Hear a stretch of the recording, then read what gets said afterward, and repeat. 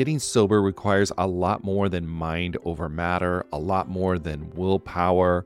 It's about leveraging the support around you. People in recovery typically need a mix of medical help, emotional support, and changes in lifestyle to manage their addiction, not just mental determination. As both a therapist and someone embracing the recovery lifestyle, there's one tool I always recommend to people needing extra accountability: SoberLink. SoberLink is a high-tech breath analyzer system designed to help you get and stay sober. And here's why I love it. You'll test the same day every day, eliminating testing anxiety. Friends and family receive instant test results, helping you rebuild trust and preventing relapse. Accountability is a part of that, and it's something to really be embraced. Devices have built-in facial recognition, so your support circle knows you're testing, and tamper-resistant sensors flag any attempts at trying to beat the system, so your sobriety is never questioned. So let 2024 be your best year yet. Visit soberlink.com/TAM to sign up and receive $50 off your device. That's soberlink.com/TAM.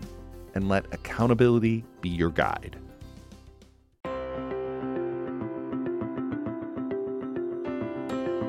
Hello, everyone. I hope you are having a wonderful day today. Welcome to the Addicted Mind podcast. My name is Dwayne Osterland. I'm your host, and we are on to another episode. Today, my guest is Robert Kamen. Robert oversees the Beekeeper Group of companies in Thailand and Cambodia, which includes his role as founder and group CEO of the Beekeeper House. He has worked extensively in social work and mental health for over 18 years. In addition to being a psychologist and a psychotherapist, he is a clinical trauma specialist and a Tibetan sound bowl instructor. He is a former director of service provision and still works part-time as an expert consultant for the United Nations on issues around violence against children and women. He is also an academic who researches and publishes work around childhood trauma.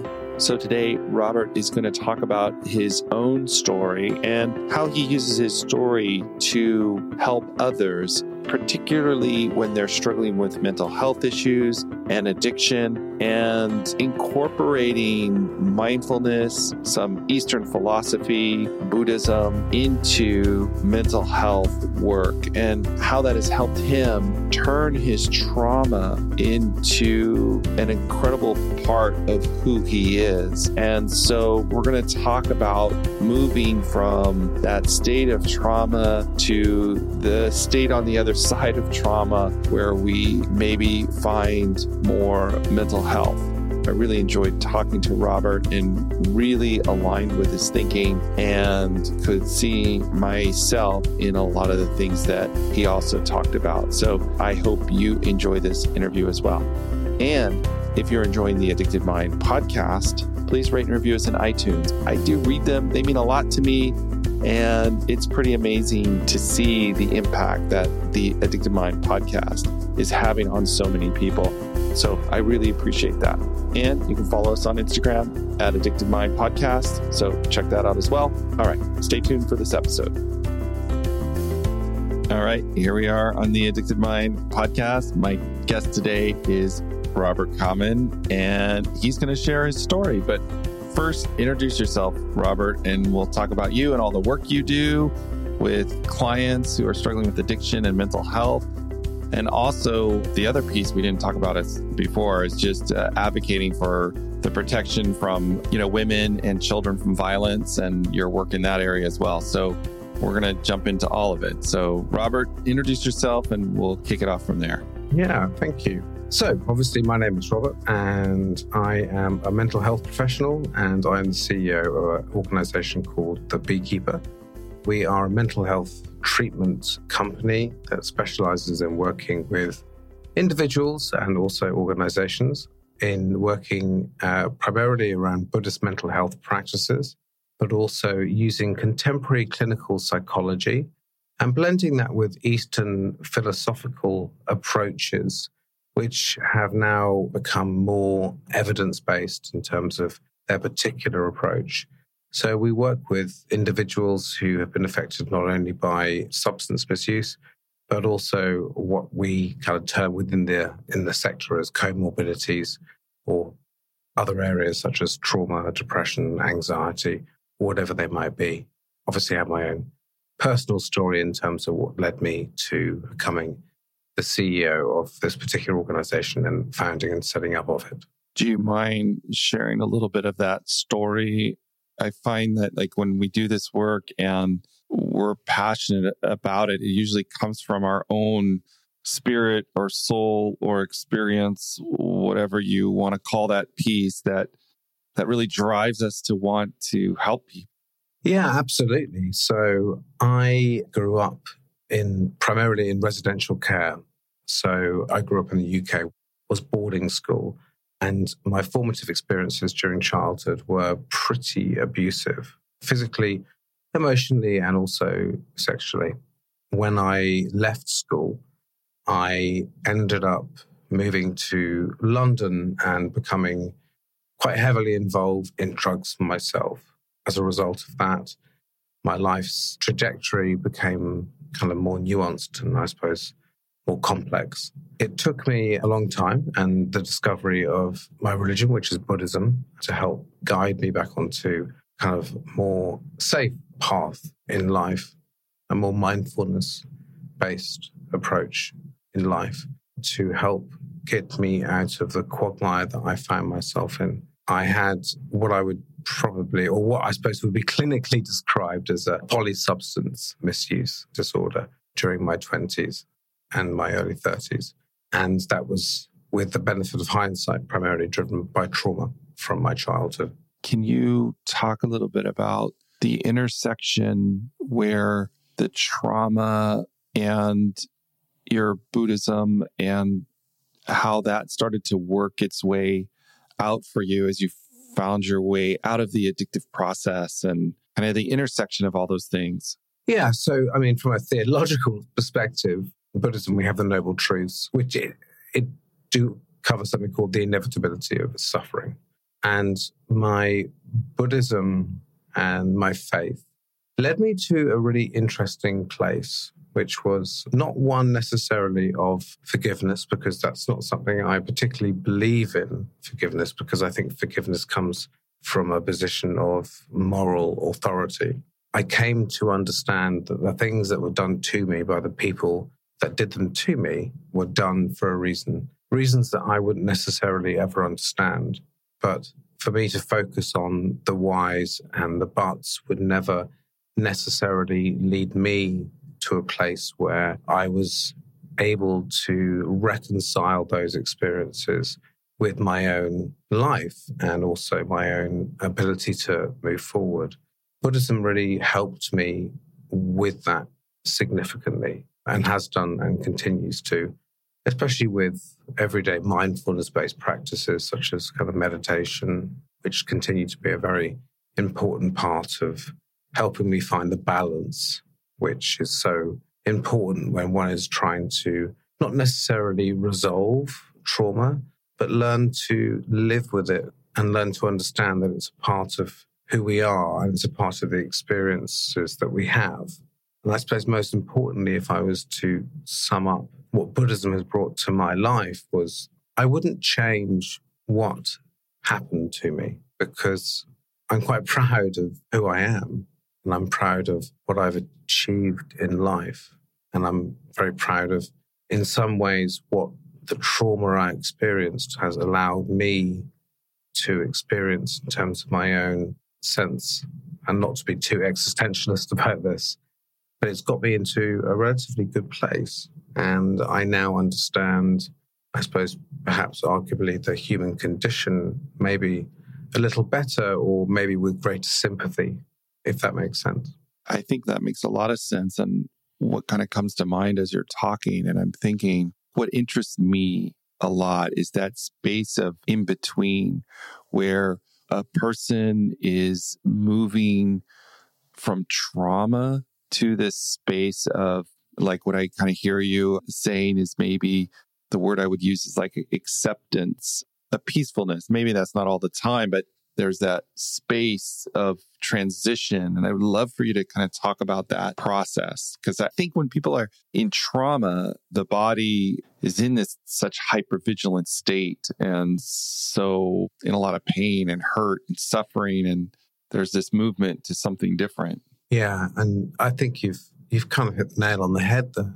A lot of what we do in our treatment is very aligned to, you may well have read the book by Bessel van der Kolk, The Body Keeps the Score. Yeah. Which for me was a seminal publication and is also very important to the way that my company and our clinicians work. In terms of my own journey, one of the ways that I would describe it was kind of spiritual awakening, if you like, although that sounds a little grandiose.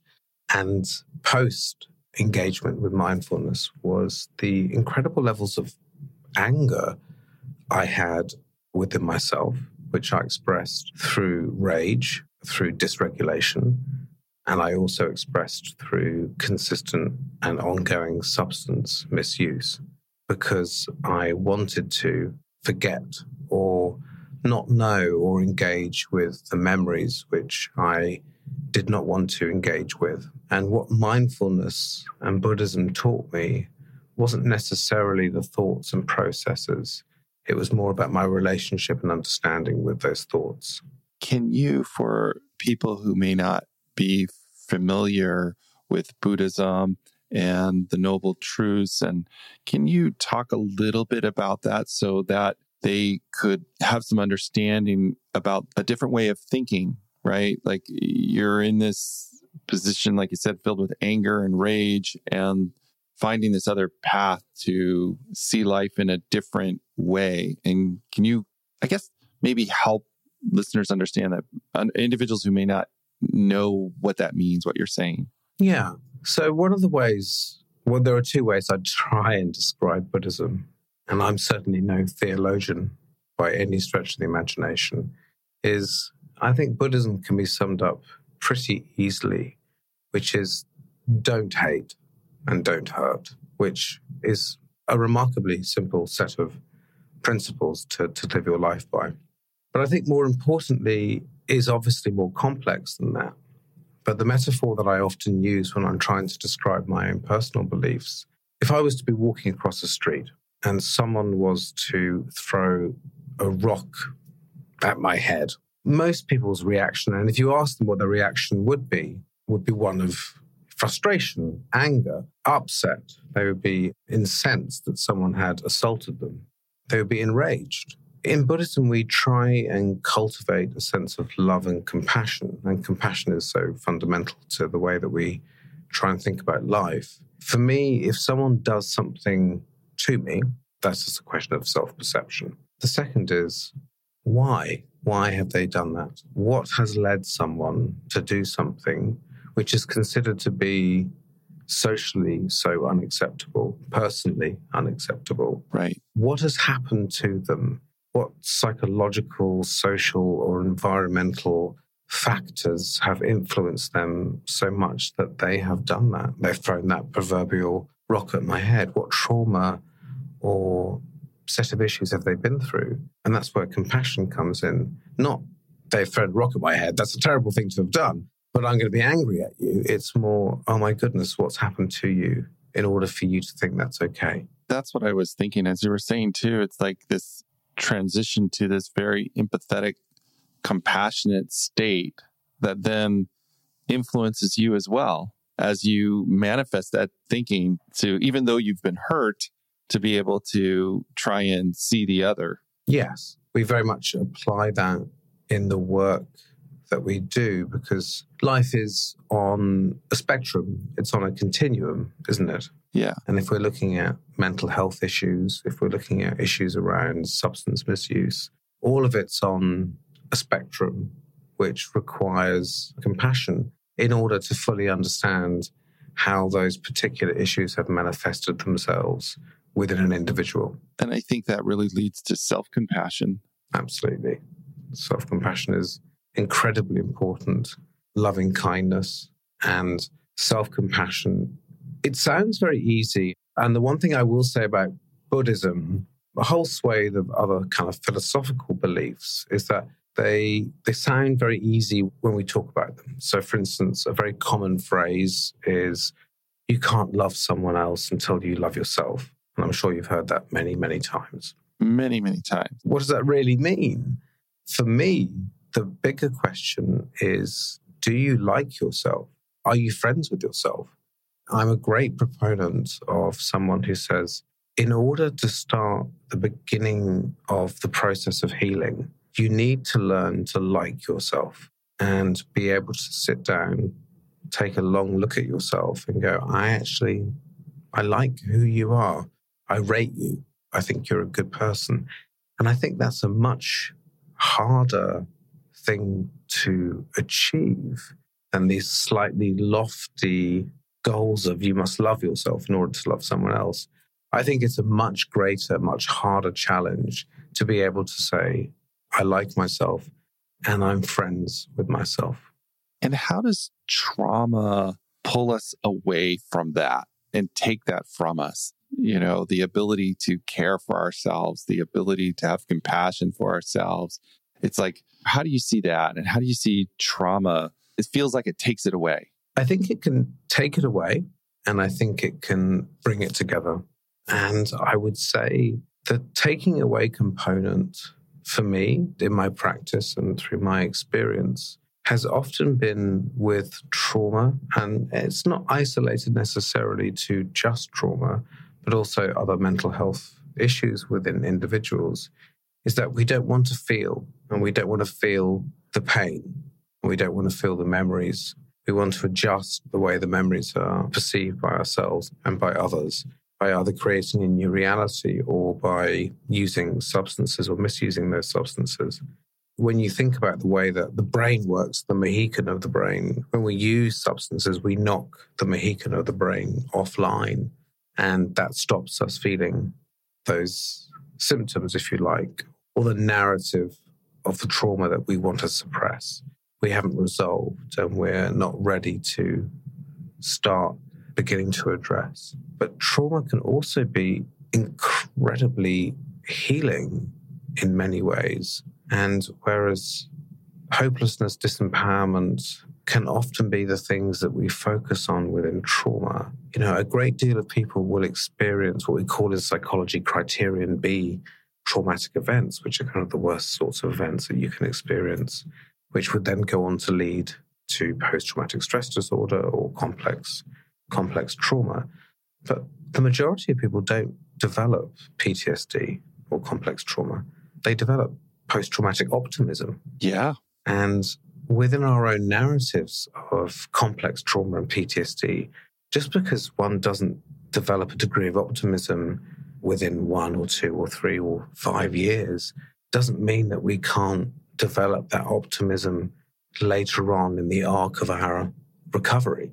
And that can be achieved through compassionate-based thinking or mindfulness-based thinking. It can be achieved through a whole range of different approaches, but it's certainly something that's available to us all. It sounds like as you work through this, you get to be able to see what I hear you describing, like the duality of it, that there's more parts to this than just this one piece that fills you with a lot of pain. There's this other part of it, and it can be a real gift to you in a way, like you said, you know, post-traumatic optimism, where you can take that trauma and it can be a force for good, for healing, for helping others, for, you know, doing these things that are good for the world. Absolutely. I think in its most extreme form, I was sexually abused when I was 7 years old, from the age of 7 to the age of 12. And rather oddly, if you were to ask me the question, would you change that? The logical response would be, well, of course I would, because no one wants that experience in their life. But then the counterpoint to it is allowed me to achieve an incredible level of understanding of my own psyche, my own subconscious, my own understanding of what relationships are. It's been a painful and it's been a very difficult journey. And it's one that continues to have its own ups and downs. But then it creates the inevitable question, would you change it? Because that then creates the question, would I change who I am today? And I have a wonderful family. I have a wonderful life. I'm surrounded by people that I care about deeply and know me, see me, understand me for who I am. I'm very public and honest about what got me to where I am. And would I change it? That's a strange question. And within Buddhism, one of our noble truths is the inevitability of human suffering. So for me, that's one of my noble truths. You can see that your trauma is now such a part of you in such a way that brings you all of these beautiful things: connection, compassion, kindness. I mean, the things that in a way I think we all seek. It can seem, I think, when you're in the midst of that deep suffering, so counterintuitive. Absolutely. And it is, and I'm sure you see it within your own clinical practice, that the space for optimism is there. And I always forget that wonderful quote by Viktor Frankl.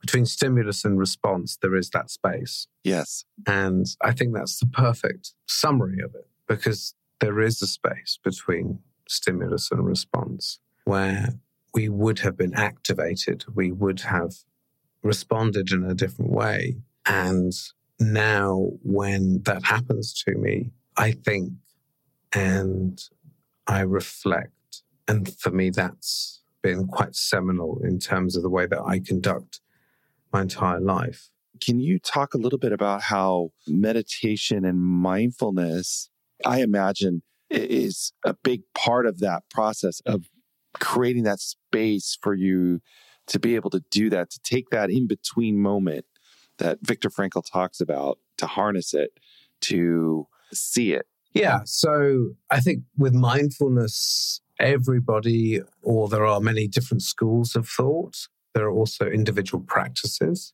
And when you get into mindfulness, it's important to develop your own practice that aligns with your own needs as they emerge and as they evolve. With my own personal practice, I struggled with meditation for a long time. And I started off with guided meditation, which really helped me get into it in a more systematic, regular way. Once I'd done that for a while, I began my own meditation practice using a technique that was taught to me by a Buddhist nun called Pema Chodron, who's pretty well known now. And she uses something called the Tonglen technique. I utilize that technique, but I don't adhere to one particular practice according to how I'm feeling. And the way that I meditate, I try and practice mindfulness is with my own meditation, is I try and address the issues that I'm thinking about or are most prominent in my thinking more directly. So it's a fairly confrontational form of meditation, which is not necessarily the way that you always think about meditation, because a lot of people think you kind of sit around sort of hitting tinctures and sitting there with your hands held up and sitting in a sort of yogic position. I don't do that.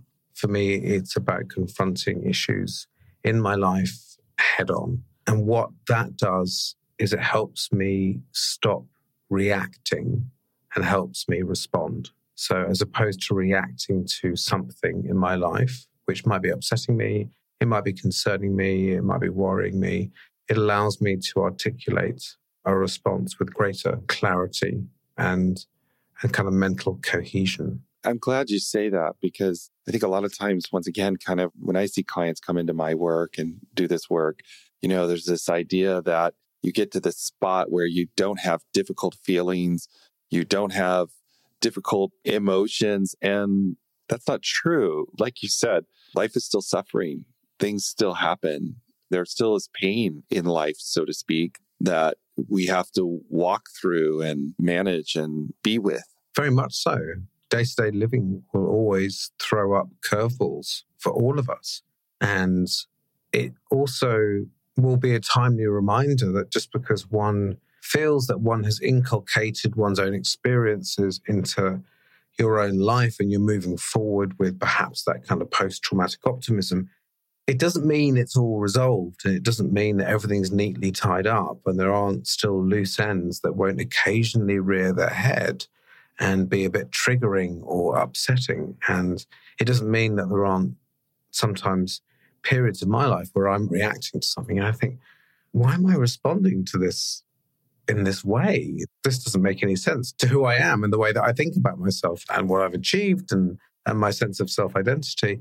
And yet then I will go, well, hold on, let's try and think about this. And normally 9 times out of 10, it will go back to a particular piece of unresolved trauma or anxiety that's been generated by that trauma that I haven't quite resolved as well. I don't shy away from it. I try and own it. But that doesn't mean occasionally it doesn't own me without me realizing it. Yeah. And I think at the same time, that stuff also makes us who we are and in a way also enriches our life and helps us look deeper and at things that are difficult and to understand ourselves better. So question I have is, how do you take all of this and take it into the work that you're doing now? Yeah. So the Beekeeper is we're a mental health treatment center. And I'm very keen on using the words mental health as opposed to addiction. So we try and shy away from the word addiction, not because we have a problem per se with the word, but I think one always needs to be careful with words.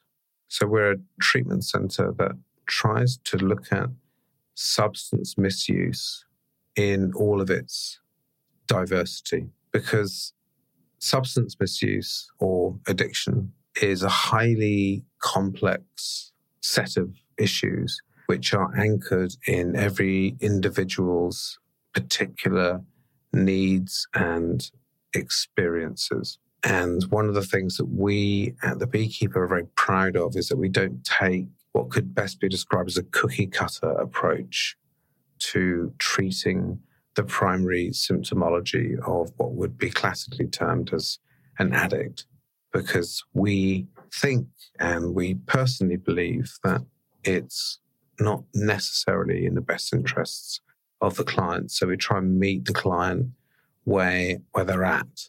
And it's not that we subscribe to the medical model of the addiction model or the choice model per se.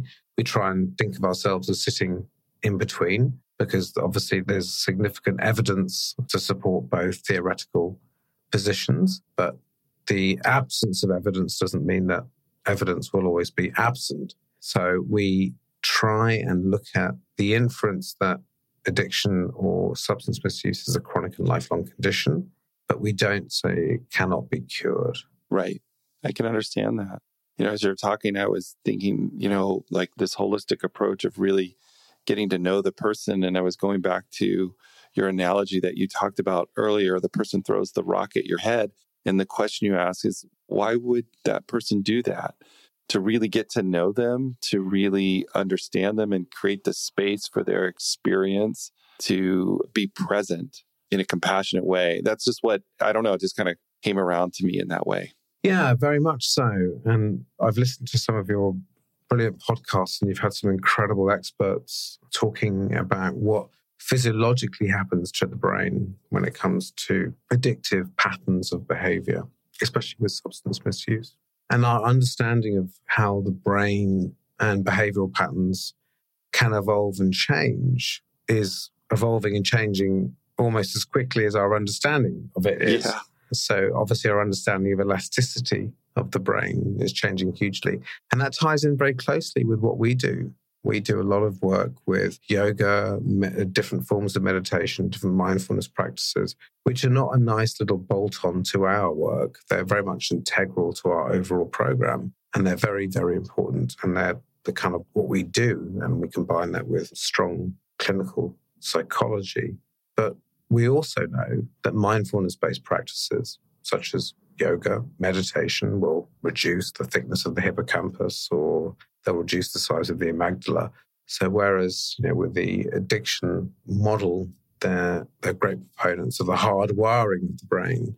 With the choice model, or maybe the mindfulness model, there's also evidence to indicate that there's great elasticity there. Yeah. So it's an interesting debate. And as a scientist, as an academic, as someone who's also struggled with substance use issues as part of my adolescence and my young adulthood, almost losing my life to it on several occasions. I don't minimize how dangerous it is, but I also worry about the oppressive nature of the addiction model and the stigma that comes with being an addict. And that's a very nuanced statement because it sounds as if I'm very opposed to it. But in actual fact, I'm not, because I can also see how for many people, approaches such as the fellowship are incredibly useful for many people. And I would never denigrate that. I would never take that away from someone. But I would always say that there is a middle way. And I've worked with and been fortunate to be part of people's lives who don't consider themselves to be addicts per se, and have maybe come to us with a heroin problem and are able to have a beer at Christmas time with their father and be able to moderate. I do think there is that middle ground, and it's a hard area to navigate. I think it creates a space for everybody to be themselves in a way that works for them, to find themselves, and the space to explore that without stigma, without judgment, without some predefined notion of what our life should be. And finding that middle way, goes down that road to me. So I'm definitely in agreement with you or aligned with you in that kind of thinking. I can understand what you're saying and the nuance of that. It's sometimes hard to conceptualize that thought process, but I get what you're saying. I definitely agree with that.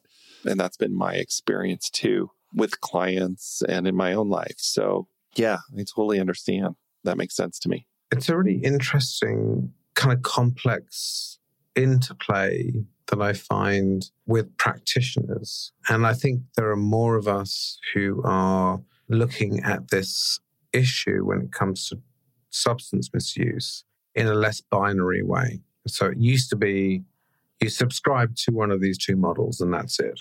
And as someone who's a scientist and a research scientist, we don't do that in science. We have a theoretical position where there is evidence to support a hypothesis, but the hypothesis is not proven. It's just supported.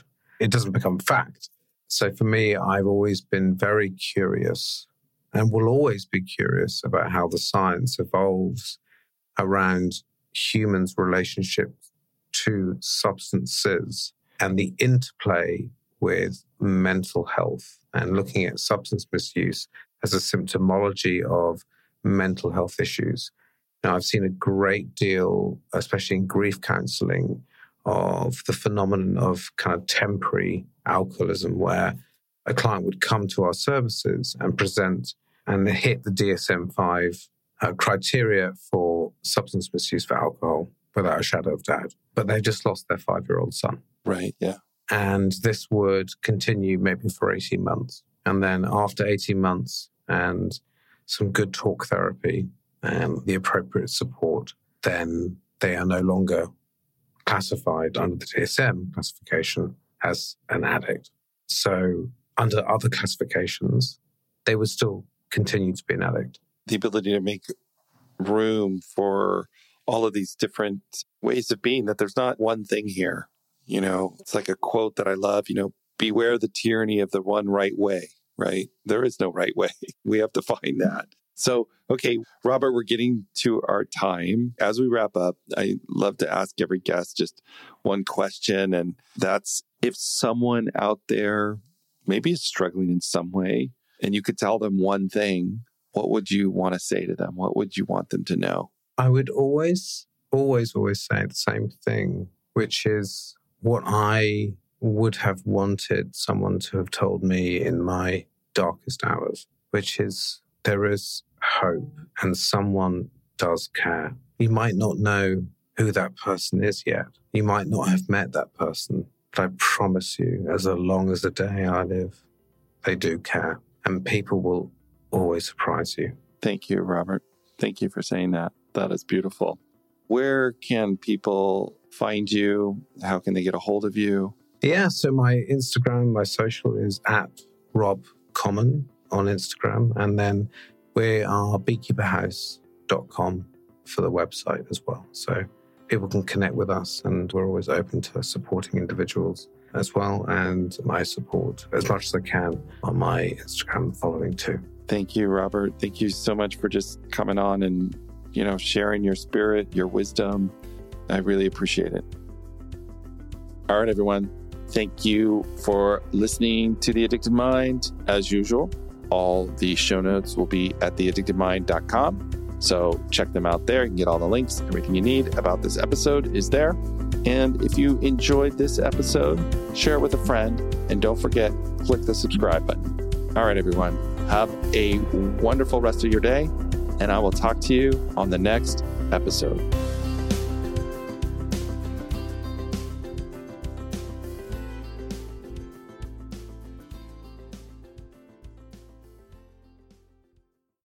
I'm Madeline, and I'm the host of the Happiest Sober podcast. I got sober in my 20s after a decade of gray area drinking, and the greatest plot twist of all time was realizing that alcohol, the thing that I thought made my life the most happy and fun and exciting, was actually the exact thing preventing me from living my happiest and best life. My mom is 40 years sober, and she joins me on my podcast very often. I like to call her my part-time co-host, and I also bring you solo episodes where I share my top tips, tricks, and mindset shifts in sobriety, and lots of how-tos for navigating all the things sober, from weddings to parties to holidays to bachelorette parties to trips. I'm also joined by so many guests who come on and share their sober stories, and they're all so inspiring. I'm here to show you that life doesn't end when you quit drinking. In fact, it's very much the opposite. And no matter what your relationship was with alcohol, life can be the absolute happiest when you're sober. New episodes come out every Tuesday. You can listen to Happiest Sober podcast wherever you get your podcasts.